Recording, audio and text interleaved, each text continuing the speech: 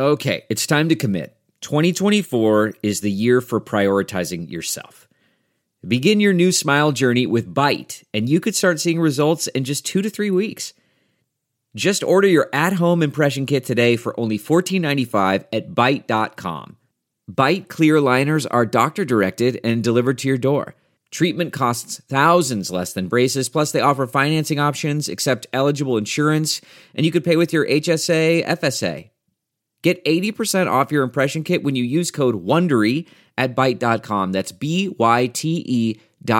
Start your confidence journey today with Byte.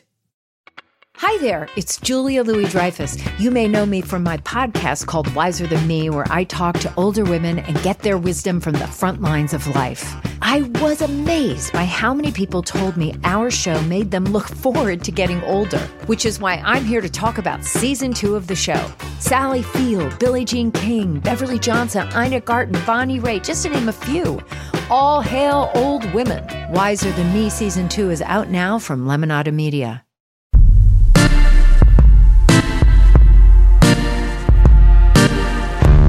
Hello, everyone, and welcome new listeners to Rotten Tomatoes is Wrong. I'm Mark Ellis, a Rotten Tomatoes correspondent and stand-up comic. And I'm Jacqueline Coley. I'm an editor at Rotten Tomatoes, where I cover independent film and awards. And Jacqueline, you know what we used to say around these parts is that fresh or rotten is just the start of the conversation. Never has that been more true than with the culmination of, in my opinion, the greatest and most important film franchise in history, Star Wars.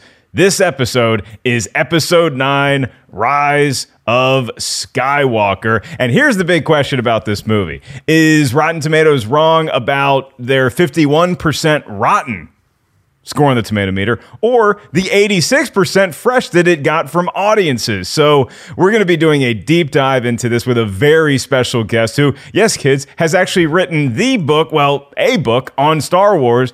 But before we get into all that, Jacqueline, I have a question for you.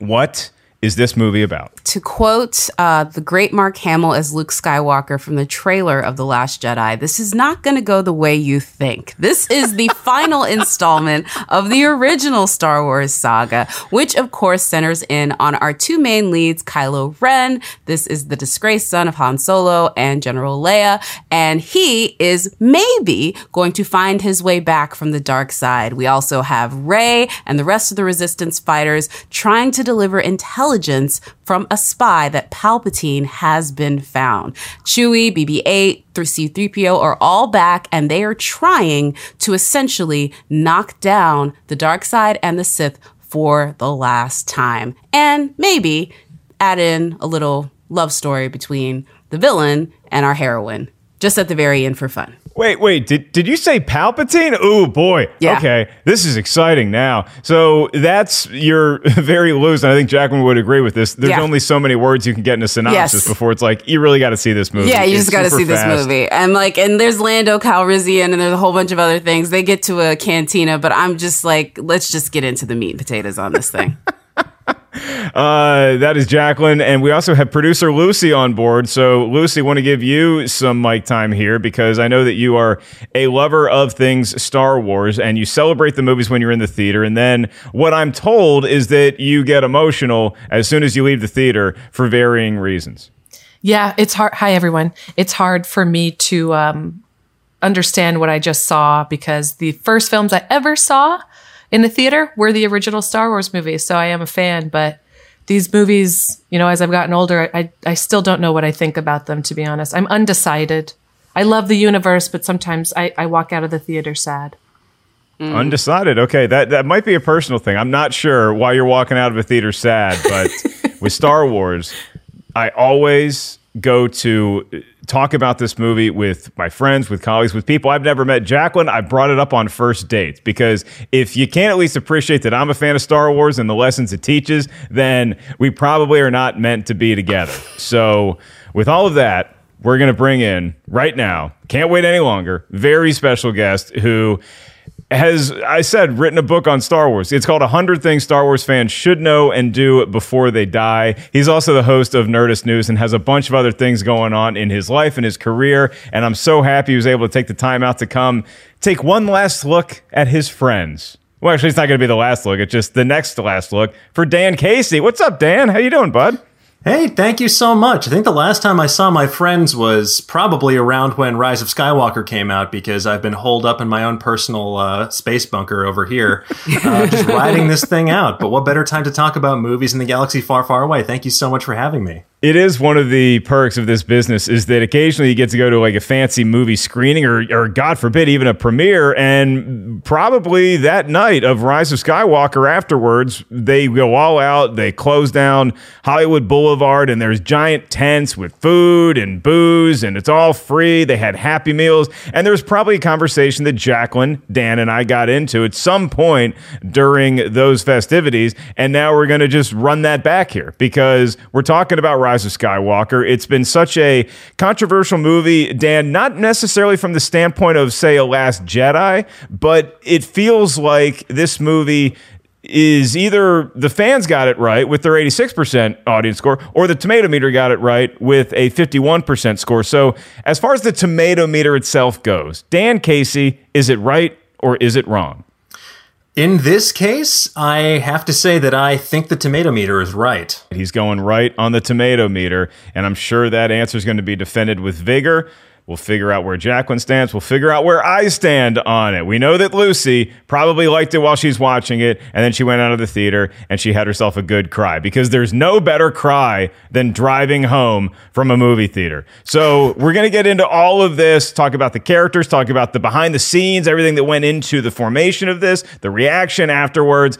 And now we bring in the man who is the review curator at Rotten Tomatoes. He's an expert on all things critics, fans, what they talked about at the time of the release, which, as Dan said, was the last time we were allowed out in the world. And that is our own Tim Ryan. So, Timmy, take it away. Thank you, Mark. So after the critical triumph of The Last Jedi, Solo was the next film in the Star Wars franchise, and at 69%, it didn't do badly on the tomato meter, but I guess there was a sense of disappointment among some critics and audience members in terms of where the Star Wars franchise was at, even if it was decidedly a side project. So when Rise of Skywalker came out, there was a bit of anticipation, like this is the film that's going to cap this new trilogy. And at least where the critics were concerned, it was a bit of a mixed bag. It's at 51% on the tomato meter with 496 reviews, and it is an 86% audience score. So what did some of the critics have to say? In a Rotten review, Tasha Robinson of Polygon wrote that even as the Rise of Skywalker's characters claim their ultimate triumph,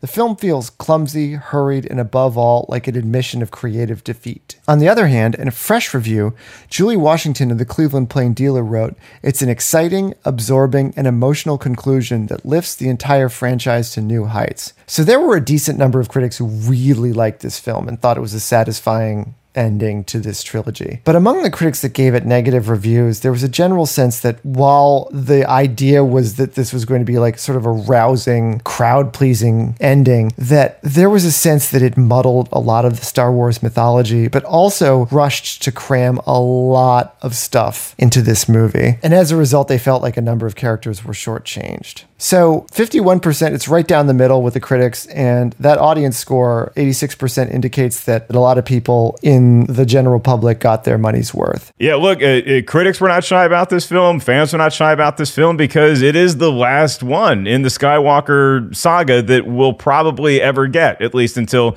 they reboot the whole thing in 7 years, right? I have a question for Dan. Do you remember the tweet that you tweeted out at the premiere? Because, like, let's go ahead and say it. Yes, we are LA entertainment journalists. We were all blessed to go to that premiere. But do you remember what you tweeted out that night, Dan? Yeah, as a member of the coastal elite, I was so privileged to be there, and I'm fully cognizant of that fact. I remember when I first saw it, I enjoyed the film, but it did not hold up upon further scrutiny, and I think that you may take umbrage with this. I think I wrote that it was extremely horny. Yes, I remember this. I do remember this. And it is horny, and we will get to more of that later. Exactly. So the movie made you horny, or was it just the fact that it's contents of the movie? I was not filled with a bloodlust or lust of any sort during this film. I just felt like there is a palpable, not Palpatine, sexual energy in that movie when I first watched it. It didn't feel quite as strong upon subsequent viewings, but when I first watched it, I was like, okay, movie. the internet had given us like 2 years of foreplay too, between Storm Pilot and, Raylo and all of that stuff. I tweeted because I had thoughts. J.J. Abrams has certainly given us a lot to discuss. And I got so much crap for that tweet because everyone's like, oh, this is the biggest cop-out. And the face of the earth, she's afraid. And I'm like, well, this is the truth. I'm firmly, and I think that my tweet has proven right. Mark, do you remember what you tweeted?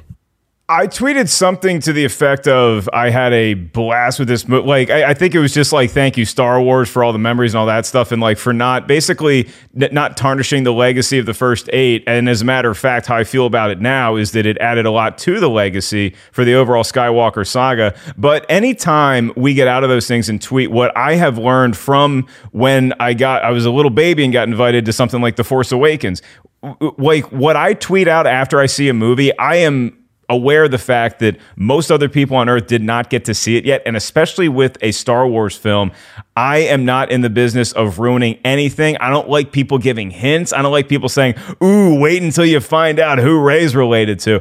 I hate that stuff. And so I just wanted to stay as far away as I could from any spoiler territory.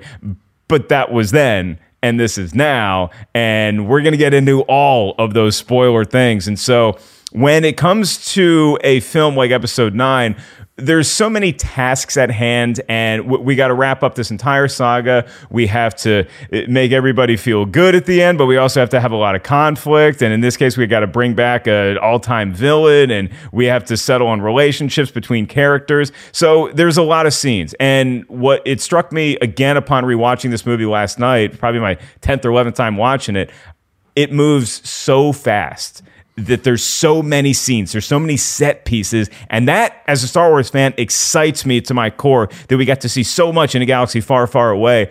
And so, Dan, if you're looking at this movie, maybe it was the first time you saw it, or maybe, I know you didn't like it as much subsequent views, is there a scene that did capture that Star Wars magic for you that you can still go back and celebrate? Yeah, I mean, there's two, actually, if you'll permit me. So the first one is when they are light speed skipping. They're in the Millennium Falcon, and they are being pursued by First Order TIE fighters, and they keep pushing the Millennium Falcon. They keep jumping to light speed, and they do these short distance jumps. And anytime you have a sort of space battle or a high speed chase like that, it reminds me of what I loved so much about Star Wars in the first place. You know, it really taps back into that elemental energy of the series, this larger than life energy where you have these people engaging in like sort of pulpy adventure in space, and spaceships chasing each other across space and time as they jump to light speed repeatedly. It was such a thrilling thing that we hadn't really seen before. It took one of our favorite elements of the series, or my favorite element of the series, and really pushed that to the end of its sort of logical conclusion. And that was really exciting to see. But the other one, and it kind of took something that I wasn't a big fan of and made something positive out of it. So I was not a huge fan of the fact that Palpatine was back from beyond the pale, but when we finally see his spooky lair on Exegol, this thunderstorm nightmare planet that just oozes H.R. Giger energy. When you finally see his lair where he's pulling off the Prestige with all these Snoke clones sitting in these like garish tubes full of green liquid, and he's hooked up to this machine like the Emperor of Mankind from Warhammer 40k. It is just so grisly and chilling, and just is exactly what I want from someone as villainous as Sheev Palpatine, and it really just set the stage for what was to come. I was like, okay, look, I may not have been a fan of this narrative choice, but the way they set the stage for what's about to happen, I love. I love all the atmosphere they've built in just these few scenes. Snoke trained you well. I killed Snoke. I'll kill you. My boy, I made Snoke. I have been every voice you have ever heard inside your head.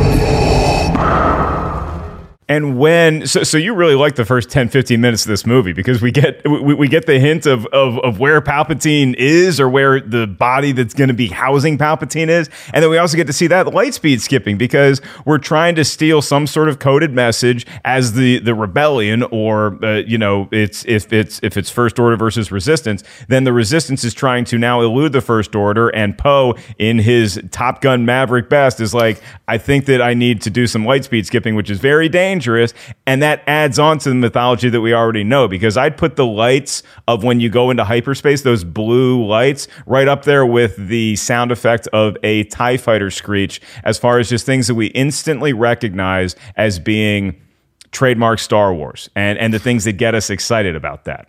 100%. Like, anyone who's ever driven during a snowstorm has pretended that they are like punching to light speed in the Millennium Falcon. And if you say you haven't, you were lying to yourself, or you haven't seen these movies yet. Or they're doing the Back to the Future jump, in fairness. To be fair, yes. That's fair. That's fair. Hopefully with less fire and lightning. You get a lot of fire and lightning in Palpatine's inner quarters, too. And I know that you may not be a fan of this movie necessarily, but Palpatine's lair did give us some things at the beginning of this movie when we see this like Dr. Frankenstein laboratory that he has set up. Excuse me, Frankenstein. And then at the end, when we just have this epic lightsaber duel in front of a crowd of like sold out Madison Square Garden minions. Yeah, it's really interesting. Of both The Last Jedi and Rise of Skywalker, where anybody who fell on either side of this is great or this is bad, it seemed like any like fight throne room scenes resonated in both of those. So like the Snoke lightsaber battle and then the Palpatine lightsaber battle were both loved by, I think, everyone who watched the movie, including me. And Dan did a great job of setting up like the atmosphere of it. So I'm not going to go too into it. Needless to say, the fight scene where, you know, all of the, I don't know, you could call them clone Palpatines. I don't even know what you say. Like all of that. The life force of your bond. A dyad in the force. A power like life itself. Unseen for generations. And now, the power of two restores the one true emperor. When you look at the throne room scene that y'all seem to enjoy, where we get to battle in front of the Emperor, we have an audience in front of the Emperor, and finally we sold tickets to watch a great lightsaber duel at the end. I also love the outer realm of what's going on in that scene, because we have spaceships flying all over the place, and it is an epic space battle, and it's the way to close out Star Wars. One of the few criticisms that were lobbed at J.J. Abrams after he made The Force Awakens was that, well, yeah, the movie was great, and it reestablished Star Wars, and Star Wars is back, and you got the big three and all that good stuff, but we didn't really get like a cool outer space battle. We had some nice scenes in the snow, but I want a real outer space battle. And JJ did not leave anything on the page with this battle, because you get all these squadrons coming in, and you just get people. You just get people, because this is the Resistance versus the First Order, and we're trying our best, and it's not looking good. But then everybody shows up from anybody you ever met in Star Wars. Lando comes in. Wedge Antilles comes. How hard was it to get Dennis Lawson to sit in a fake cockpit for 5 minutes to deliver one line? But we got Wedge back, and it was just such a celebration of everything that I love Star Wars, because my favorite film in all Star Wars canon is Return of the Jedi. One of the big reasons is because of that huge outer space battle we get at the end. So we get another one of those, and it just filled me up with all of the love that I have for these movies. There's just too many of them. But there are more of us, Poe. There are more of us. Look at this.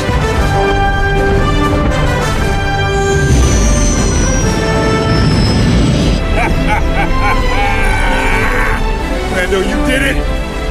You did it! Nice flying, Lando. But I'll also give a shout out to Rey versus Kylo, not at the end in front of the Emperor, but when they're battling on Endor, which is eventually Kylo Ren sort of gets redeemed in that scene. It's a little more than halfway through the movie, and that is when I think a very apropos cameo of Harrison Ford as Han Solo comes back, and he has this vision of his daddy, and then he gets healed. But then we also have Leia communicating with her son, and that's the sort of kind of redemption of Kylo Ren. Is it enough to get him back, make everybody feel comfortable with this guy at the office on Monday? Probably not, but he did get Rey somewhat has no redeemed. problem sticking her tongue down his throat after that, though, so it's cool. He's too handsome for war crimes.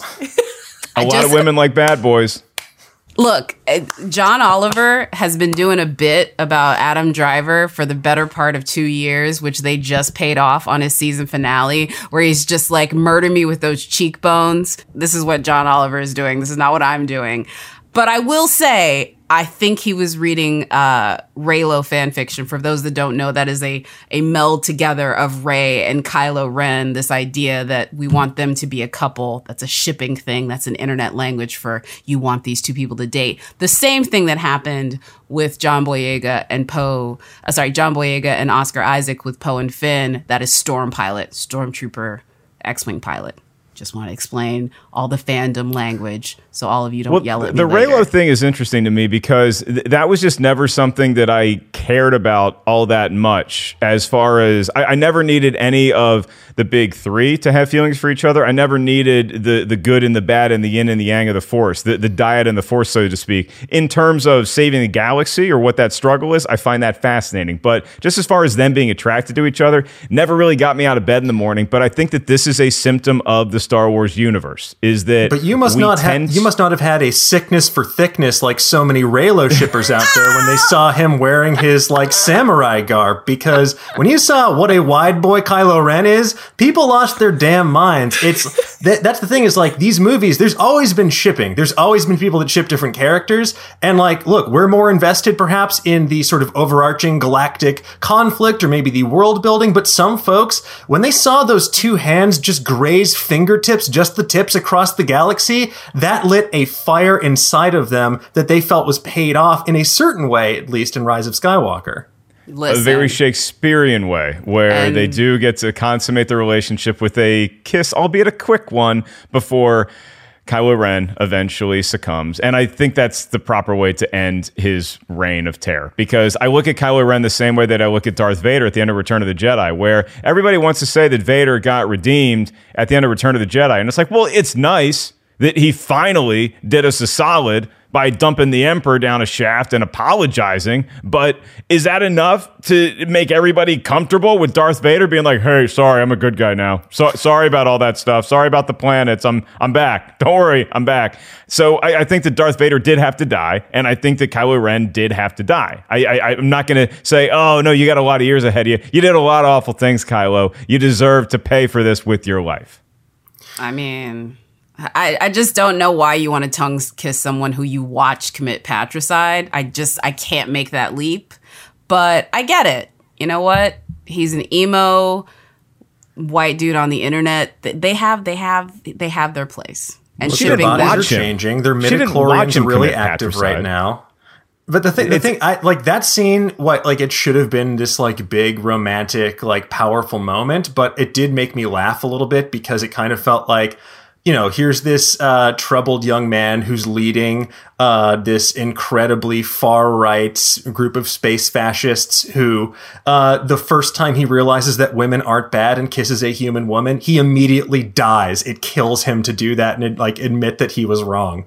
And like, look, that's a obviously reductive way of looking at this, but it took me out of the moment a little bit because I was like, wait, he literally just died from a single kiss? Are you kidding me? All the force power in the world couldn't do. Yeah, Well, the thing that I find myself laughing at with that scene is it takes nothing away from the power of it for me because I think it's a beautiful usage of the newfound force healing powers that both Baby Yoda and Rey possess. And it was so funny because Kylo has to heal Rey, or then Rey heals Kylo. It's like they're basically healing each other. Right? And I thought it'd be so funny if they just kept healing each other. They just kept putting their life into the other one. So they just keep resuscitating each other person. And we could do this all day. It's like, who's going to be the selfish one that says, okay, I'm not healing you again. You're just dead. That's going to make when you it just even. get Darth Maul's double-sided lightsaber and just end it all. Oh my God. No, hang up. No, you hang up. Like this couple irritates me just thinking about it. I don't want to see it. Like that was what was so funny about the whole Reylo thing. I'm like, this is the couple. Like if they were an actual couple, you wouldn't invite them to dinner. You'd be like, No. why are you dating him? He's so angry, girl. Like, he's so angry. Like, is it that good? Is he that good, girl? Like, is it that good? I'm not even inviting one of them stag to a dinner party, because if I invite Kylo, he's just going to be miserable, not talk to anybody. And if I invite Rey, she's just going to be in the living room communicating with Kylo on some foreign planet. And you're like, hey, Rey, honey, we're here now. We're here now. Please, we're please put serving those the flagstones down. I just had them put in my my driveway. Like, you're really just messing up my landscaping. Okay, one last thing about this, and then we don't need to bag on the Raylo people because they do know how to find us. They live on the internet, and we don't want to say anything because it was a cute ship. I will always be happy for anyone who wants to find love in fandom. There you go.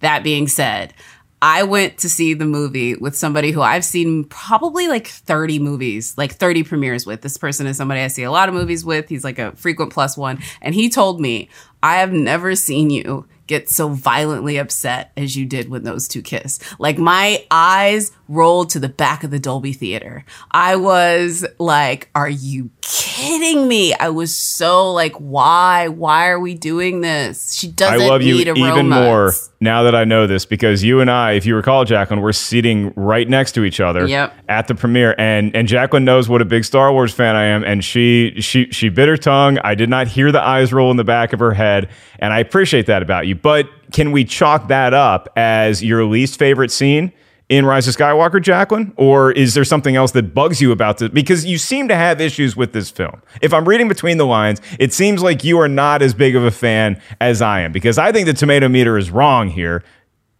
No, I would say the tomato meter is wrong, but for ways that will get me in trouble. So I will just say this. This is a rotten movie. Sorry. Okay. It's the name of the show. That's fine. And I will say this also.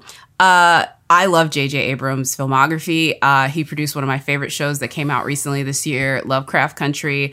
I think Bad Robot does some incredible things with their female filmmaker program. Super 8 is one of my all-time favorite films. The man made Felicity, which premiered the freshman year of high school for me when she was going to the freshman year of college. And in fact, for folks that are watching this on the internet, the 2009 Star Wars is actually on a poster in my background right now. I really love J.J. Abrams. I was so angry with him after watching this movie. I was beyond frustrated because I really felt that the entire movie was telling me that I was silly for liking the previous film. And the scene that really sort of illustrated that was when Mark Hamill grabs the lightsaber from Rey when she throws it in the sort of like ghost Luke scene that happens in the film, which is a direct contradiction to the Force Awakens moment where after Rey hands Luke the lightsaber, he throws it over his shoulder. The Last Jedi. The Last Jedi. The Last Jedi moment where he throws it over his shoulder. A Jedi's weapon deserves more respect. Master Skywalker. What are you doing? I'm like, man, y'all really did not like that movie. Okay, I have a response to that, but Dan, let me get a moment that you did not like so much. If you consider this movie rotten, I'm sure that there's some things to choose from for you, scenes that really bothered you. Yeah, well, actually, speaking of J.J. Abrams, that is kind of part of my problem with this movie, some of the narrative choices he made. Not only in this movie, but in The Force Awakens. And it's not so much the narrative choice, but the way that he deploys them. For someone like JJ, who purports to love the mystery box as a narrative device, he does not trust or respect the audience in Star Wars to sit with their emotions for more than a smattering of seconds. My best example happens in The Force Awakens. That movie's basically Star Wars plays the hits. You have some of the best moments from A New Hope, some of the best moments from Empire Strikes Back, all melded into one movie designed to get people back into the fold after maybe having an adverse reaction to the prequels when they first saw them. But let's talk about the reveal of Kylo Ren being Ben Solo. The way it happens in the movie is we hear Leia and Han talking about their boy, immediately followed by this ham-fisted cut to Ben Solo, Kylo Ren, on his First Order spaceship. And there's no shadow of a doubt that's who we're talking about. Then it's 30 more minutes before we finally see Han and Kylo encounter one another on Starkiller Base. If you are going to pay homage to these iconic moments, you should save that reveal until Han encounters Kylo on that bridge Ridge. And he asks, what do you think you'll see if I take off my mask? And he says, my son. That should be the first time you get that revelation. You pay homage to one of the greatest movie revelations of all time, that Darth Vader is Luke Skywalker's father. And it surprises the audience. People probably guessed it by that point, but you don't treat people like they're stupid. It sucks all the narrative energy and air out of the room. And he does that again twice in The Rise of Skywalker. The first time is when Chewbacca, you think he dies. It's this powerful moment where Rey shoots force lightning out of her fingers, accessing this part of herself that she's afraid of, this dark side energy. And she thinks she kills one of her dearest friends.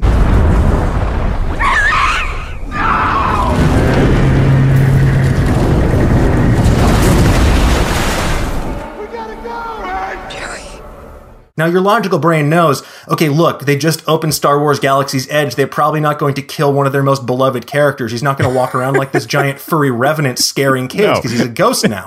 No, we do not kill the dog, okay? Exactly. No Star Wars movie kills the dog. Exactly. But then you can let people worry a little bit longer because you find out basically in the next scene that he's alive. There is no tension. It's immediately diffused. And then you're just waiting until okay, when are they going to find Chewbacca? He was on a convenient ship that looks exactly like that because they just pressed copy paste. But it's just so frustrating because it undermines any real tension there, and it makes you not really believe or respect that emotional turmoil that Rey is going through because we as the audience know that to be false. And also, I was going to ask you, do you think that's a symptom of JJ, or is that a symptom of the fact that they just wanted to shove too much in it? I'd say a little bit of both, but JJ, he's the director. He also is one of the co-writers of the script. He did it before with The Force Awakens, so I have to think that he's more than okay with this. Look, if you write the script, you can move that scene 3 or 4 scenes down and still get that same impact of relief, but you let people sweat it out a little bit and worry. So many kids' books and stuff that is for all ages, because Star Wars at the end of the day is not just for adults, it's for children as well. It's designed to be this larger than life space fantasy. Kids need to be able to understand and process death in a certain way, but also they need to have that relief when they find out a character they love like Chewbacca is alive and well. It doesn't need to come literally seconds later. The other scene in this is another revelation, but this time Kylo Ren is the one who gives it. It's when Kylo tells Rey point blank in another repudiation of The Last Jedi for some inexplicable reason that, actually your parents aren't nobody. You are Palpatine's granddaughter, and his clone son or whatever escaped with another actor who's too good for this and this cameo role. And they are now, look, you're the granddaughter of the most evil person across 9 movies and 40 years of filmmaking. And instead of having Rey piece it together herself or Palpatine tell her when they're in their showdown, you find out so early, and I think it really just lets the air out of a lot of the tension of this movie. And this is a movie with so much happening in it that if you don't keep those stakes up and keep us on tenterhooks like that, I think you do yourself a disservice, and that is one of my biggest gripes with the movie and how JJ deployed some of these narrative revelations. That's not just the sound of that first sip of Morning Joe. It's the sound of someone shopping for a car on Carvana from the comfort of home. That's a good blend. It's time to take it easy, like answering some easy questions to get pre-qualified for a car in minutes. Talk about starting the morning right. Just like customizing your terms so your car fits your budget. Visit Carvana.com or download the app to experience car shopping the way it should be. Convenient, comfortable. Delve into the shadows of the mind with Sleeping Dogs, a gripping murder mystery starring Academy Award winner Russell Crowe. Now available on digital. Crowe portrays an ex-homicide detective unraveling a brutal murder he can't recall. Uncovering secrets from his past, he learns a chilling truth. It's best to let sleeping dogs lie. Visit sleepingdogsmovie.com/Wondery to watch Sleeping Dogs, now on digital. That's sleepingdogsmovie.com/Wondery. I think you make a great point with the Chewbacca scene. It takes away some of the power of Rey discovering her Force Lightning ability, right? Because we see that, but then immediately we stop thinking about her Force Lightning. We're like, oh my God, they killed Chewbacca. So I'm actually glad. So I agree with you in that sense that we didn't need that. We didn't need to sweat that moment out at all. We got so much going on in this movie. We don't have to worry about the family dog dying for 10 minutes too. But that's why I was so relieved when they did let us know very quickly afterwards that Chewbacca is in fact alive and well, because this is not the end of the movie. This is not what the thing that we have to fight for. There's so much else going on that I'd prefer to focus on, as opposed to, like you said, Dan, sweating it out, worrying about Chewbacca. And as far as the lightning scene goes, my look at that is that we're not trying to make it the biggest reveal, the Darth Vader, I am your father moment with Luke, with Rey being Palpatine's granddaughter, because I think part of that is probably the criticism that JJ did get from The Force Awakens, where it was so much of a mirror of the original trilogy. But it also is, most of us fans knew that was going to happen from the moment at the beginning of the film when Kylo runs into Palpatine, or Palpatine's body house, and asks, who is she? And he smiles. And it's like, we all knew at that point. Anybody who's seen a Star Wars movie at that point knows that he's related to her somehow. Yeah. But you know who didn't know until even a couple weeks into the production of this movie? Because they kept changing their mind? The people making this movie, including Daisy Ridley, as she revealed in a recent interview. So, yeah. I don't know. Again, look, if you're going to go that route with Palpatine, that's fine.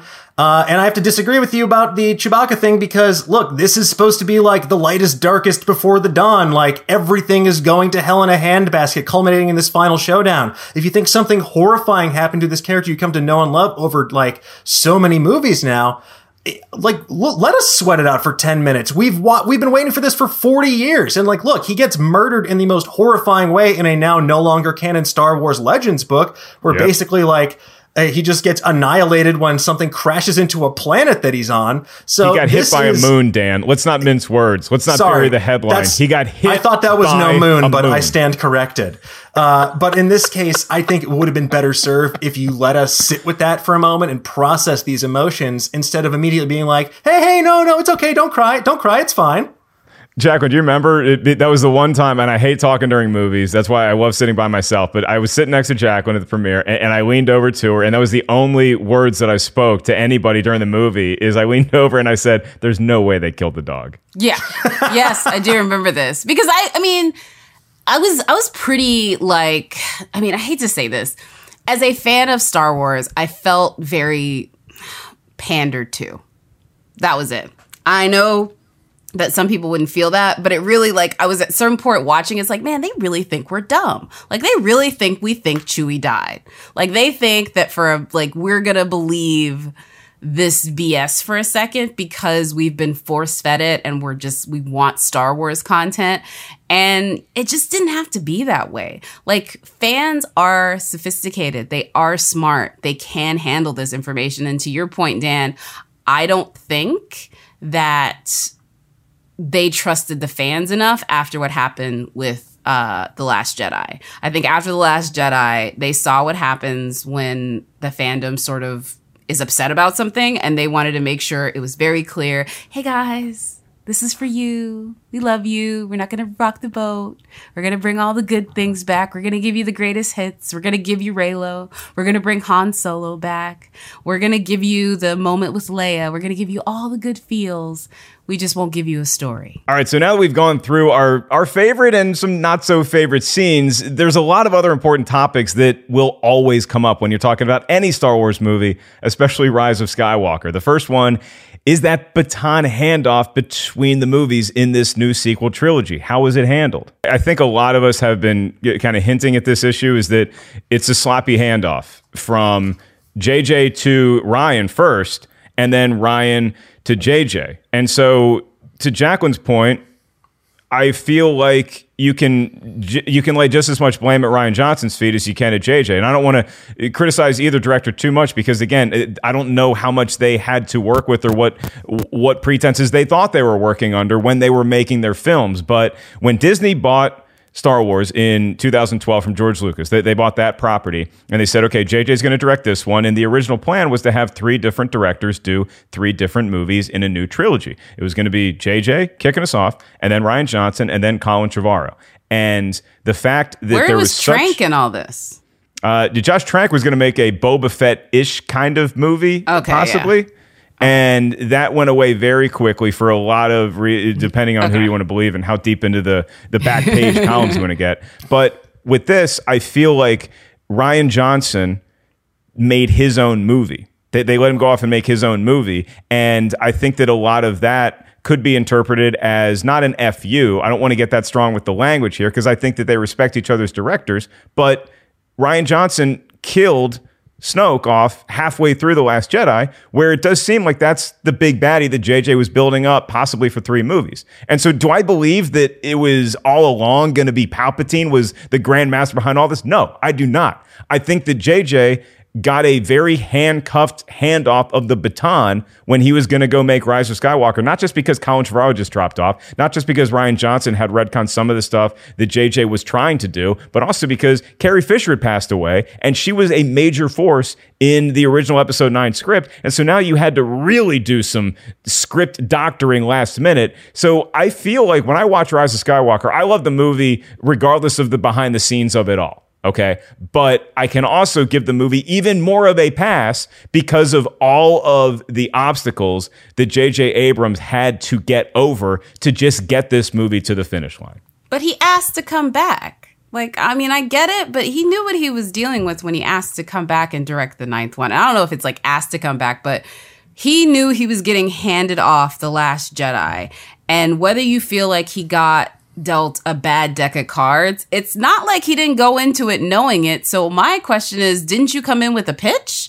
And if your pitch was, I'm just going to fix this, that's a bad pitch. If your pitch is Control A, delete, that is a bad pitch because that's exactly what this movie did. And I don't agree that Rian Johnson bungled this handoff. Like, basically, he course corrected in a lot of ways from many people's criticisms of The Force Awakens, that it was just a carbon copy of what we'd seen before, all these major Star Wars beats. Oh, you want a Death Star? We have a Death Star. Oh, you want a revelation about parentage? We have that. Oh, you want a hero who's going on a reluctant hero's journey from a desert planet? Guess what? You're going to love this. And it was a good move because they needed to win shareholders and fans over to this multi-billion dollar franchise that they purchased. They wanted to make into the next Marvel for them. And they did a good job with that in terms of a safe entry point. But then Rian Johnson with The Last Jedi took some big risks. He democratized the idea that there isn't necessarily a chosen one. It doesn't matter. You don't have to be one of these 6 families that we've heard about for so many years.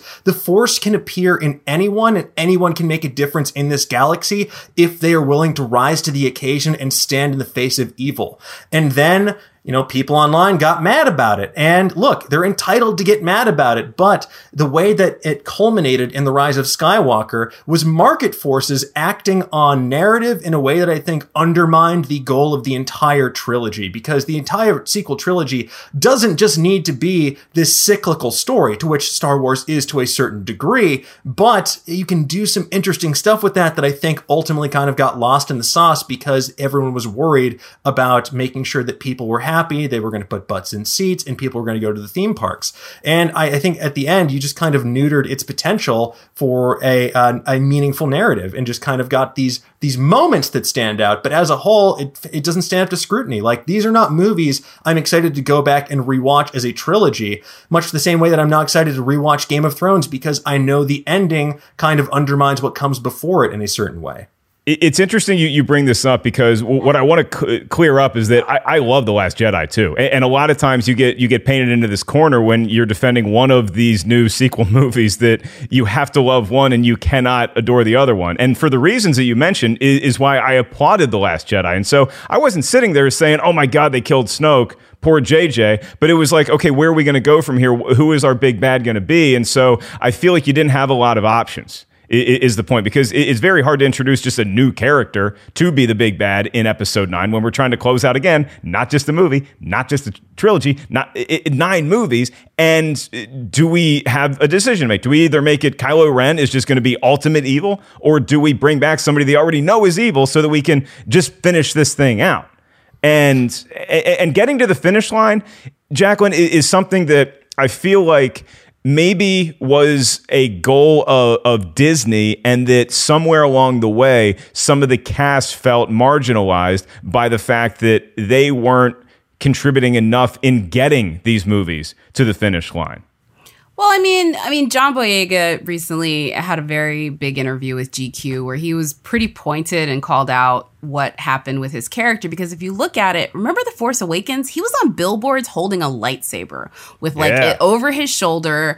And from the minute the trailer came out, there was a lot of horrible things that happened to him online. Him in the first one, and then later with Rose in the second one. And it was really, really vitriolic. And it really sucks for these actors because they're just trying to make a movie. And they didn't write the script. They're just trying to act the words that were put on the page. And it was really disappointing what he said. And I quote was just that they did not protect the actors from what happened. And that is kind of, I think, what he kind of essentially talked about after it was all said and done. Because if you look at where his character goes over the 3 movies, you can't call that a plan. At one point, he looked like he was about to be a huge part of the series. And then by the time you get to the 3rd film, he's barely in it. Same thing with Rose. And so I think there's a lot to be said for that. I do think you can't just put people in these movies and not put an infrastructure around it. And I will make it something as basic as like hiring in an office. If you are trying to, diversify your workforce and you hire one person and they don't have an infrastructure around them to protect them, so when they can raise their hand and say, hey, this doesn't quite gel, guess what? They're gone. And that's what happened with John Boyega. But the one cool thing that I think got taken care of on the other side of this is him speaking out in that GQ article. Disney called him in and they had a very frank discussion with him. And it looks like going forward, they're going to be a bit more proactive to not just make sure that there's plenty of fan service and like Easter eggs in these movies, but also making sure that they use their billion-dollar muscle to make sure that we combat negativity online, because nobody signed up for that. And that goes for Star Wars. It goes for anything.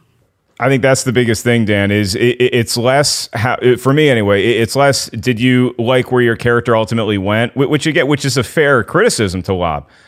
But especially if you're the one that has to go through it and feel like you're getting promised one thing and then you end up not getting as many pages or having that hero arc that you thought you had. But more importantly to me, it's just the amount of toxicity online that particularly got directed towards Kelly Marie Tran after The Last Jedi, where it's like you as a company need to step in and be able to handle this better than just having a hands-off, that's just online, it'll blow over.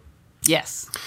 Yeah, it's an unfortunate trend with the rise of the internet, and especially the rise of social media platforms like Twitter, for example, where I equate it to, it's like the death of nuance. It's like someone is shouting the word nuance into a wind tunnel and there's no room for discussion. Everyone just needs to immediately come back with a dunk or a hot take and not even have a discussion.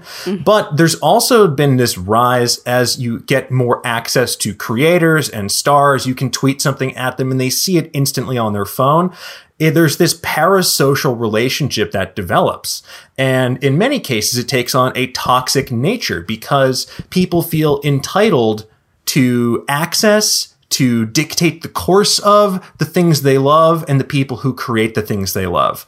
And that's not the case. You are an audience member. You are a consumer. You can certainly be critical of the things you love. And I implore you to be critical of the things you love, because that's how you become a better, smarter, more well-rounded person who engages with the things they love in a meaningful way.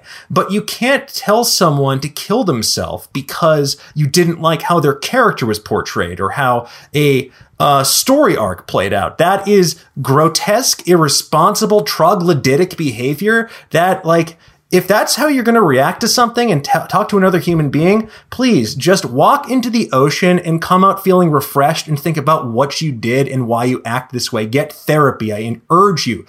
Ask yourself why you are the way that you are and try to be a better person, because that is no way to live. Very, very well said. And then don't add on to it when that person might actually reply to you, and then you say, "Oh, I was just kidding. Big fan. Didn't think you'd see this." Like, come on, be fair about some of this. And if you're Disney, you can't say, "Oh, well, we don't pay attention to that." When, as a fan of The Rise of Skywalker and Last Jedi, I will say it's clear you do pay attention to the fans, because some of this stuff seems like course correction based on how the fans felt about this. Now, if we look at the movie itself, The Rise of Skywalker, I think it's important, whether you're a critic or a fan, to be able to sit down and enjoy a movie without replaying in your head all of the backstory and trauma that went into making the film. And there's obvious exceptions to it. But in the same way that I'm a monster Van Halen fan, and every time I saw them on the reunion tour, did I think that Dave and Eddie were having fun backstage? No. Do I think that they were enjoying each other's company? No. Do I think they were yelling at each other? Probably. But they were on stage together, and that made me happy. And seeing the performance made me happy. And seeing everybody, at least the big three, to me, feel like they bought into The Rise of Skywalker from the product I'm seeing on screen, that was something that I will always cherish, because it did make me happy to see them all on an adventure again, to wrap everything up. And so I think that it is so tough but necessary for us to sometimes disseminate what is our issue with the production house that led to the creation of this, and then what the actual film itself is. Because I consider Rise of Skywalker a great solo Star Wars movie, if it's not the perfect end to a very maligned plan for a trilogy. It didn't help that after the movie came out, it seemed like that picture of the Spider-Mans where they're all pointing at each other. Like, nobody seemed to have their story straight. You know, JJ says he's grateful for the changes that Rian Johnson made. Chris Terrio, the other co-writer, is blaming ILM for the way that Leia was shoved in. The editor is talking about how it was rushed, and halfway through, Kathleen Kennedy comes in and says things need to change on this edit. And all of this came out right after the movie came out, to the point where JJ just stopped doing interviews, which is not normal for a post-film coming out of this caliber. Because if you remember The Force Awakens, JJ did a lot of interviews after the success of that. He's on The Tonight Show talking about this and talking about that. And they do this thing when a movie's successful after it comes out. They then go back and like they talk about it in a spoilerly way. We didn't do any of that. We didn't go back and talk about any of that. And so I think some of that was just the fan toxicity that you couldn't escape. I think that the Last Jedi just left a permanent mark, and Solo didn't help matters by that being rushed and its own interesting production backstory. And so there's so many things, particularly, Dan, as Star Wars fans online, where these movies get so much more scrutiny from pre-production, from set photos, than I would say maybe Marvel films are now on that scale, but there's so much that we're studying. And the only thing that I would caution any fan of any franchise, and it's something that I have to stop myself from doing, is you have to speculate responsibly. And it's very tough to write your own fan fiction as to what you wanted to see in this new trilogy, and then have that align with what you're actually seeing. So with Star Wars, it's easier for me because I've loved these movies since I can remember. And so I just look at them as a living history of what happened in a galaxy far, far away. But it's not to say I don't have a critical eye towards it. It's just that, am I a fair critic of Star Wars movies? I think yes. But do I also root for Star Wars? Hell yes. No, I think that's fair. Sometimes it's easier to be more forgiving for the things that you love. Like, I feel like I'm certainly that way when it comes to Marvel movies, because I have a very sort of deep-seated passion for those comics. I grew up reading them with my dad. So I can definitely appreciate that sort of viewpoint. I think with this, there was really no way you were going to end a trilogy like Star Wars, especially the sequel trilogy, in a way that was going to please everybody. But it just felt like I wish they had committed to what felt like a more consistent arc throughout the trilogy. And I think that's where, as a viewer, and also as someone who has to sort of follow the behind the scenes as well, it just gave me a little bit of whiplash, because you know, your brain is like considering, okay, well, I know this happened and this happened, but you're also trying to view a movie honestly. You're trying to put yourself in the shoes and just take it at face value. And it was hard to take some of these choices at face value. I had a good time during certain scenes. I didn't hate the movie. I just didn't love it like I wanted to. And that, I think, hurt more than anything. Well, the real question here is there a uniting force in Star Wars in the future? Is it going to be Yoda, or is the internet going to tear itself apart if his name is Yanni and not Laurel? Like, yes. Is there going to be an issue? What you just said, no, it's going to be this way for forever, Mark, and it's not going to change because tribalism is real. We will have, I'm serious, like there will always be different sides of it, because our last episode, Mike was talking about how there's all of this hate for Endgame. There will always be clicks and money to be made by saying that the thing that somebody loves is actually bad. I saw an article the other day doing a teardown of It's a Wonderful Life. And I'm like, this is why we can't have nice things. Well, is there a wonderful life in the future of Star Wars movies then? Because I've also seen a lot of people say they just rather have Star Wars done as narratives on television and streaming services because that allows you somehow to tell a story. But I do not agree with that at all. But and I'm excited about all these new possible movies that are coming out. Do we have a pitch out there from Dan, from Jacqueline? Where does Star Wars go from here? 100%. And I agree with you. There's no way that Star Wars is abandoning the theater. It's too big of a franchise, and there is still so much potential out there. Remember, in spite of the fact that we've had 9 movies about the Skywalker family, the Skywalker saga, this is still a galaxy far, far away. There's so many stories that are still to be told. It's part of the reason people are resonating with The Mandalorian so much. And I think what I'd really like to see is something that could split the difference between stuff that we have not seen before and also paying homage to an era that fans really love. And that is a trilogy set in the Old Republic, which is thousands of years before the events of the original trilogy and the prequel trilogy. Sort of these ancient days of Jedi and Sith, these elemental battles when they were sort of at war with one another. And I think that could be something that's really fascinating to see. It would feel so distant from everything else that we know is going to come in the galaxy far, far away. And I think it would let us sort of play to Star Wars' strengths in many different ways while still feeling fresh. Because if I see another movie set during this same 60, 50 year period of time, I'm going to scream. I don't care about it anymore. After The Mandalorian, do not give me anything else set during the era of the galactic civil war. I don't want to see it. Jacqueline, do you want one more movie about the Separatists and the Trade Federation, or do you want to go somewhere else?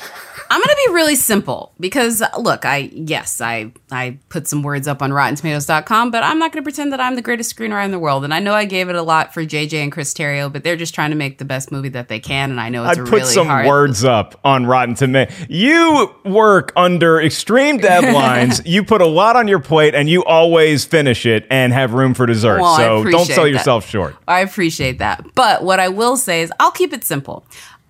Recently, Kathleen Kennedy came out and said that she was upset that Nia DaCosta, the director of a very awesome independent film called Littlewood. She's also the director of Candyman, which has been pushed back, but I know from the little bit that I've seen that it's going to be brilliant. And she's just been tapped to direct Captain Marvel 2.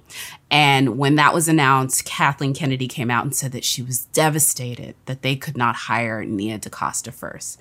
And I'm going to put a positive spin on this and say that Kathleen Kennedy runs Lucasfilm and she can hire whoever she wants. And so I hope that she brooks her devastation by finally hiring a woman or more I would say, hopefully, a woman of color to direct a Star Wars film. Because currently, Victoria Mahoney, as the second AD on Rise of Skywalker, and some directors on The Mandalorian are the only women who've been able to direct these characters. And yeah, that should change. So let that be my hope. By the way, those episodes of The Mandalorian were fantastic. So yes. I would like to see Star Wars go somewhere. To Dan's point, I'm going to take it to the ultimate extreme, where not only do I not want to see any more stories in this 60-year window, I want to see it so far away. I want to see it so far. Maybe I'll accept a high school-aged Yoda with a cute little varsity jacket is the only character that I need to see from this trilogy. And it's not because I'm sick of it. I'll go back and watch these movies all the time. But the more you cram into this lore, I'm more offended. The Palpatine coming back is one thing. The fact that they keep cramming new adventures that Darth Vader had somewhere into the books and the comic books. At some point, did anybody ever just eat or take a dump or sleep? You're working too much. Yeah, it's right. It's just his little Sith bath that he does on his on his y'all Star are Destroyer. wanting so much. I'm a simple girl. I want to see a Star Wars movie directed by a woman. I think there's some stories to be told. Here.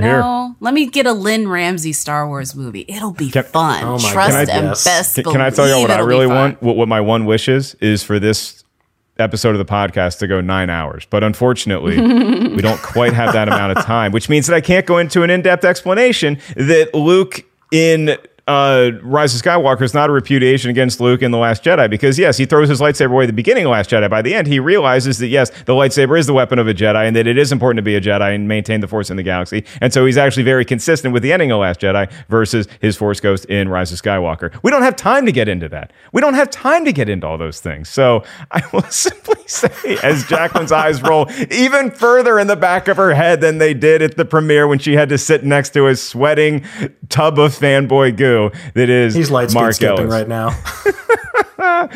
Dan Casey, it has been a pleasure not just to have you on the show, but just to catch up with you, my man. I know you got a lot of big things going on, and 2020 has been a very difficult year, but I applaud you for being able to not only maintain what you've had, but also to build upon your little empire. And I mean that not in the galactic sense, but in a very rebellious, fighting for justice sense.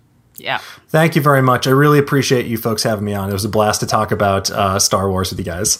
Where can all the kids find all your projects? And more importantly, where can everybody go out and get your Star Wars book, which I'm sure it's available at a bunch of different places. This is the book that you get for everybody for Christmas, okay? 100 things Star Wars fans should know and do before they die. Where can everyone pick that up? Well, you can find that from my publisher, Triumph Books. You can find that Barnes & Noble, Amazon, wherever's most convenient for you. If you just shout outside your apartment window, I might hear you and drive by and just hand you a copy of the book, but you have to be really loud for it, so good luck. But otherwise, you can find me online at Dan Casey on Twitter, at Osteoferocious, like the crippling bone disease, but meaner on Instagram. And you can find me each and every day on Nerdist.com. We have all sorts of amazing stuff, especially if you love Star Wars and the galaxy far, far away. We're covering The Mandalorian in depth, all sorts of theories, explainers, deep dives, you name it, we've got it. I'm glad you brought that up, because I was going to ask you for a recommendation, but I was going to put the caveat, you're not allowed to say The Mandalorian. So what else should people be watching? Okay, so if you love Star Wars, remember back in The Force Awakens when Han Solo is squaring off with members of Conja Club and other of those thugs that are after him when they're trying to collect on a debt that he has welched on. So a lot of those gentlemen in that scene are stunt performers and fighters from Indonesia who appear in movies like The Raid, Redemption, and The Raid 2.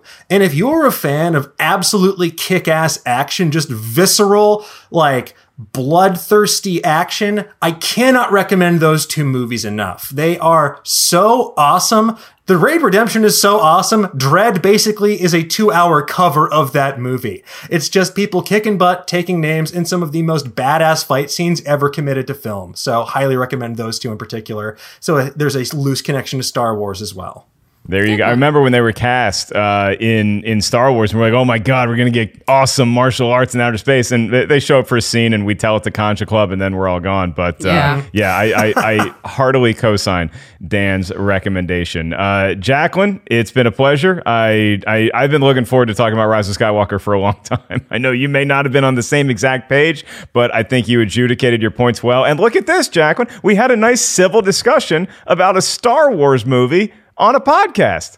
And we're still friends. That's cute. I appreciate that. I'm glad that we could find our way to still, have differences of opinion, but come together. Especially with this movie. It's such an important movie to me, and it's such an important saga to my family. It's like the Force unites everybody in a galaxy far, far away. Star Wars is that Force for the Ellis family. And so it was a very emotional, personal journey for me, but I really do end up, upon rewatching it, like the film. So and everybody else can do as well and make their own determinations. Don't listen to me, don't listen to Mark, don't listen to Dan. You can go to Vudu or Fandango now and download, buy, or stream Rise of Skywalker and figure out where you land, because you know what, we are just a podcast where we discuss it. You have the power. The Force is in all of you to make the ultimate decision, right? I thought you were borrowing from He-Man there. I have the power.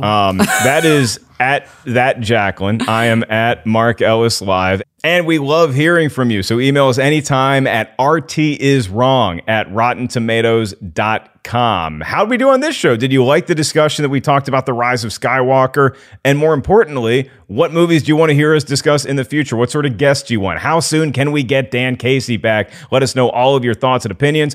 RTisWrong@rottentomatoes.com. RottenTomatoes.com. And next week, Jacqueline, I know it's a movie near and dear to your heart. It is the season of giving, and it happens to be about a little boy who is lost in New York. Do you have any sense of what this could be? The streets are numbered.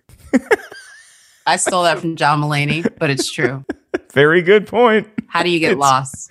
Home Alone, too. The streets are numbered. It's a grid system. It's still a little confusing. Up and over. Okay, as a guy who goes to New York quite often, Kevin McAllister did not have a great experience, or did he? As it all turns out, he met a president, and then he also got to meet a homeless lady with pigeons. We'll talk about all of it in next week's episode of RT is Wrong. For the entire gang here, Jacqueline Coley, Lucy Bruckner, Tim Ryan, Dan Casey, our special guest. I am just Mark Ellis, reminding you that the Force will be with you always.